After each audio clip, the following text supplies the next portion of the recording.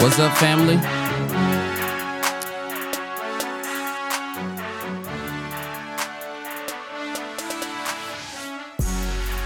We're going to try this mastering love and life thing once again. Man, I got some new fire. I got some new fire. When I say new fire, I mean I have some new fire. Why can't I think of the word that actually goes there? What is it called? I got some new fire. I got some new fuel. No, that is crazy.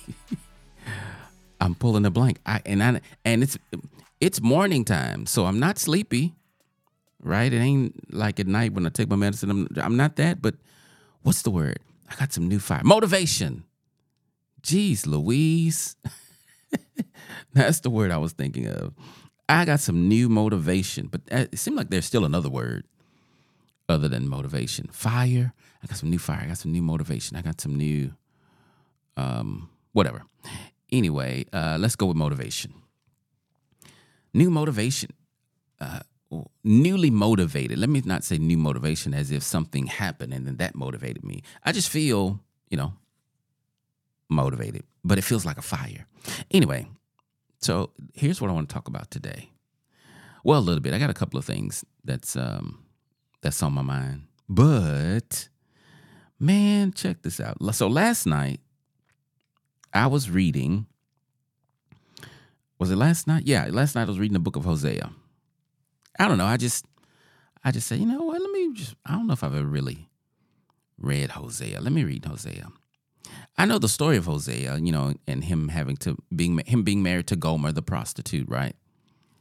So before I read it last night, I was actually unclear whether, if the story of Hosea and Gomer was like a parable or a story, or if it actually happened, right? Like if it was a vision that God gave him, or if it actually happened. It actually happened, which is crazy. I was thinking, as I'm reading it, I'm thinking, man, that sucks, for God to tell you to go marry a prostitute. But at the same time, it does speak to the fact that he did it. It speaks to, I believe, Hosea's dedication and the call that he recognized on his life, being that, hey, this is not my life, it's your life. If that's what you want me to do, then I'll do it. So anyway, something fascinating stuck out to me. I'm so glad I read this because, I say I'm so glad, but at the same, let me just read it. I'm not going to read it, but I'm going to just talk about it. So the book starts off talking about, God telling Hosea to marry a prostitute, and this relationship with this prostitute is a representative of, it represents God's relationship with Israel, because Israel was continuing to prostitute themselves with other gods or whatever, right?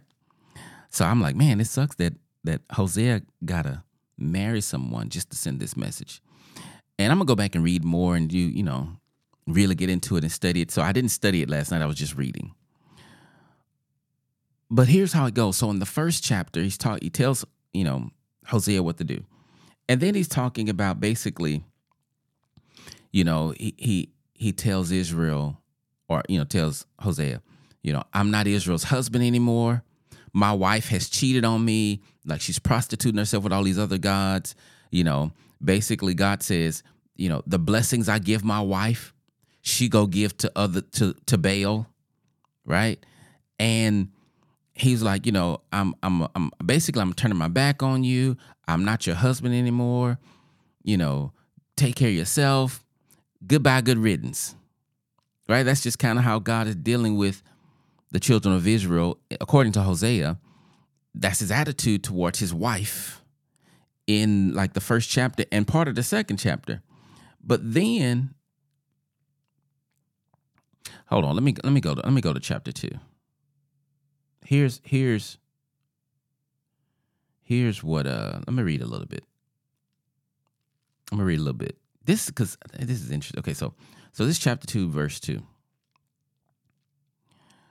And he's talking about, so he's calling Israel his wife, right? So it says, but now bring charges against Israel, your mother. For she is no longer my wife, and I am no longer her husband. Tell her to remove the prostitute's makeup from her face and the clothing that exposes her breasts. Now, the her he's talking about is Israel, okay? Otherwise, I will strip her as naked as she was on the day she was born. This is God talking about Israel. I will leave her to die of thirst, as in dry and barren wilderness. And I will not love her children, for they were conceived in prostitution. Their mother, Israel, their mother is a shameless prostitute and became pregnant in a shameful way. And he goes on to talk about all that. Oh, it says, she said, I'll run after other lovers and sell myself to them for food and water, for clothing of wool and linen, for olive oil and drinks. For this reason, I will fence her in with thorn bushes. I will block her path with a wall and make her lose all her way. And then he goes on, right? But I didn't pick up on this last night. But basically, he's saying Israel is cheating on me with other men, other gods, right? Other men. And all she's getting out of it is basic stuff, like basic necessity stuff that I already give you. Food, water, clothes, drinks.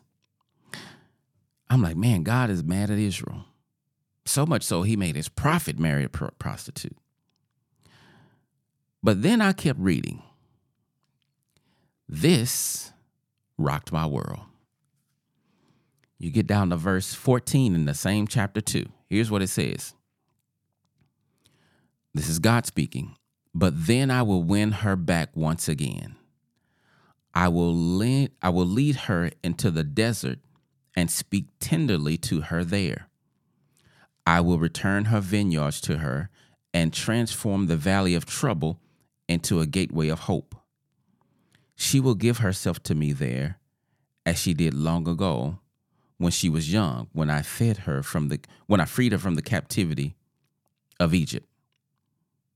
When that day comes, says the Lord, you will call me husband instead of my master. You will call me my husband instead of my master.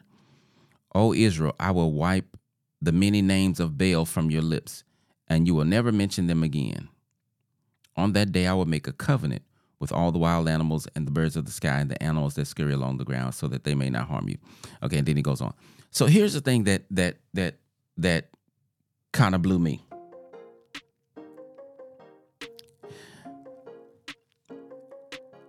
So I know for a fact, me personally, I do not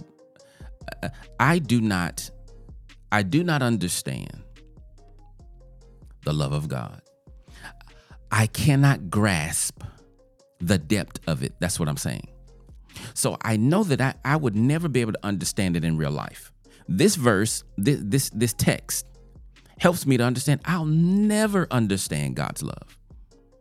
Why? Because I can't even understand it in written form. Listen, the cross was enough. I remember when I went back in the day when the Passion of the Christ came out, right? When the Passion of the Christ came out, I went to see it at the movies, and I remember sitting in the theater, and I was just so uncomfortable because I just kept thinking, man, why would God do that? Like, why would he do that for me?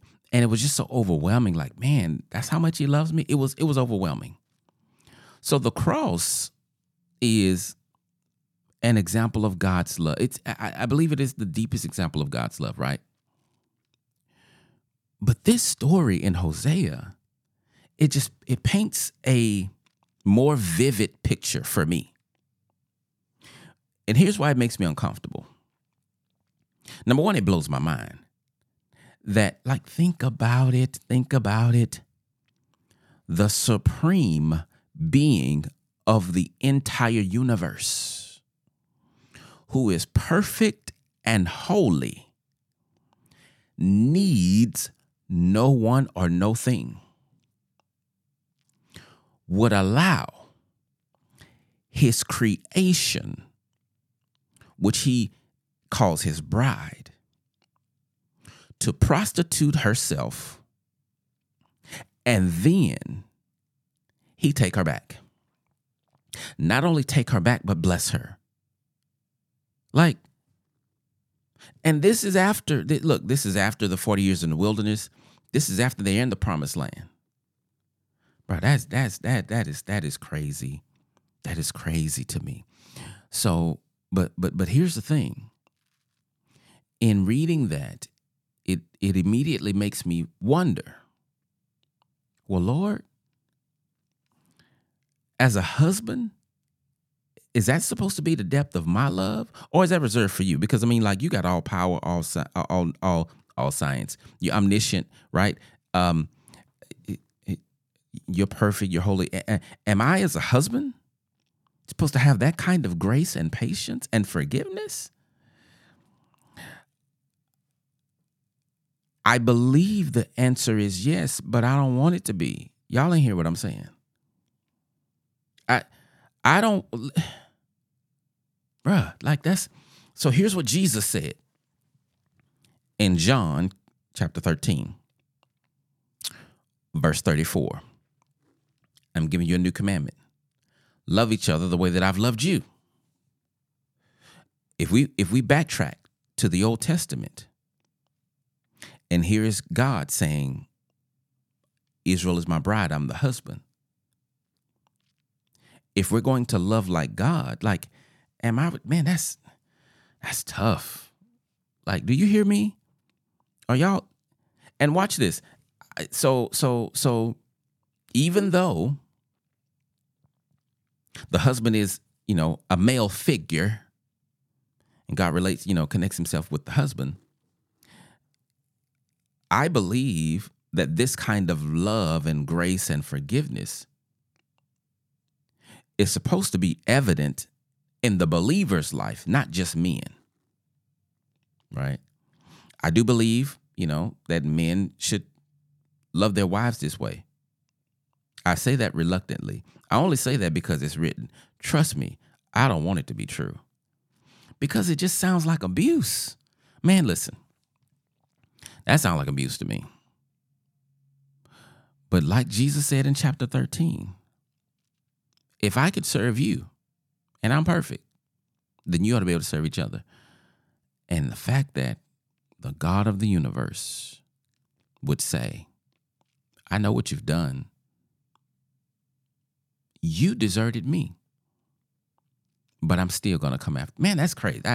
Listen, I don't understand how people say, I don't want to read the Bible. I don't understand how people say, I don't want God. What? Yeah, that's the love of God is, I believe, for the human being, ununderstandable. I don't think we can fully comprehend it. It don't make any sense because if I just look at my life and how I've lived, knowing what I know about me, God's grace is amazing and his love is everlasting. However, when I read it disconnected from me, like I read it in the book of Hosea, it just hits me different. And so I just thought that was fascinating. And I wanted to share it because maybe somebody else, is questioning and wondering if they're loved by God. Maybe you're wondering if you've done too much to be, maybe you're wondering, am I lost? Is it too late? Have I gone too far? And I'm here to tell you that I believe if you still have a desire to come to God, then he's still calling you. No matter what you've done, no matter what you've been through, no matter how many divorces you've had, right? No matter how many sins you've committed. Now, God don't want you to stay the same way, but I'm talking about just coming to him. Man, that's good. And the reality is, if like the people that I see on a regular basis, if they would embrace the love of God, their lives would turn around, because embracing the love of God does one thing for sure. It affects your identity. And what I see is, at the root of most of our issues is identity issues, because we don't know who we are. We think that we are who we've become, right? You think you are who your childhood told you that you were. You think that, you are who your mama said you was, or your dad, or your environment. But you are who God says you are. And that kind of leads me to the second thing I wanted to talk about, really, which is fear. Like, people don't understand the danger and destruction of fear, right? They really don't understand that fear costs a lot. People don't understand how much fear costs. I could just talk about my own life. Fear has cost me. I'll tell you some things fear has cost me. Fear has cost me. If I'm talking about like today, where I am today, and all this is just like, fantasy, what I'm saying, right? Because the reality is life has already happened and we can't go back. And if I did go back and change something, that's no guarantee that this would be different. But I can look back and say these actions or these things were because of fear. So fear cost me wealth. If it were not for fear, I have no doubt in my mind that I'd be way further along on the wealth journey than I am now. Fear has cost me love, obviously. Fear has cost me close relationship with my children. And these are things that fear has cost me. And some of these I'm trying to change so that fear don't keep costing me. All right. Yeah. Amen went right there. Fear has cost me job opportunities, right? Fear has cost me sleep. Fear has cost me education, right? Fear has cost me anxiety. It has cost me tears. And most of the fear has cost me the most valuable thing we humans possess on earth, which is time. Fear has cost me a ton of time that I can't get back. And when I say fear, like I said in my video the other day, when I say fear, don't think of somebody, sitting in the corner shaking and afraid. That's not the fear I'm talking about. I'm talking about the kind of fear that shows up as alpha man. I'm talking about the kind of fear that shows up as people pleasing, or the kind of fear that shows up as trying to be perfect, right? All of those people, I'm talking about the kind of fear that shows up in narcissism. Like, if you're a narcissist, you're walking in fear. You're living in fear. And I want people to get a clue, a vow or something, like understand how dangerous fear is. Because if you live in fear, what you can't do is live in love. They're opposites. You can't walk in fear and love at the same time. Because fear is the big brother of pride. Like they run together. And so anytime fear shows up, it brings pride with it. Pride also opposite of love. They can't exist at the same place, in the same place at the same time. So the thing I want to encourage you to do is to learn to love and get out of fear. John says, perfect love casts out fear, because fear has to do with punishment, right? And like, if you are still afraid, if you're still walking in fear, that means you have not allowed the perfect love of God to consume you, right? And the other thing is this. So why is fear? Let me say this, and then I probably shouldn't have started this episode because it's gonna be real short because I got a client. But the reason that fear runs rampant, particularly in the life of the believer, is because we live in an age where Christians don't read the Bible. That's crazy. Now, it's crazy because it's crazy. It ain't crazy because I'm saying so, because there was a time, I shamedly admit, where I wasn't reading the Bible. I was just doing life. Now, I still was trying to be a Christian, a good one, but I wasn't really reading the Bible. But also, like I just said, I was engulfed in fear. Fear showed up in my life as people pleasing, right? So I did a lot of people pleasing, a ton of people pleasing, and it shows up in a lot of other ways, but that's the major way. But fascinates me now that Christians who are trying, and when I say Christians, here's what I'm talking about. I'm not talking about folk who say they're Christian. I'm talking about people who are actually trying to live their life in a way that pleases God. They don't read the Bible. And so I'm not saying that to condemn you. I'm saying that to encourage you to read the Bible. You gotta know what God says about life. Like, how do you're gonna run yourself crazy if you're a believer and not reading the Bible, you're gonna run yourself crazy. Because the thing is, how are you gonna trust in a God that you don't know about? And you can't just live on the testimonies of other people. Like, you got to know him for yourself. And the word of God is alive. It really is. When you read it, it encourages you. It convicts you. It guides you. It comforts you. You need to read the Bible. So anyway, we're going to call this a random thought Thursday moment, since this is a short video, but I just wanted to really talk about that whole Hosea thing. Just kind of like, it took me out. Like, I was really like, wow, Lord, this is it's crazy that you would love us that way. And I know he's talking about the children of Israel, but God's love is God's love. Like, it's just crazy. It obviously explains why it explains why I'm blessed in spite of how I've lived. It's all because of his grace and his love and nothing to do with me. But man, I just saw it differently when I read that. Anyway, listen, I hope you guys are having a great week. And I will have something new for you pretty soon. Y'all take care.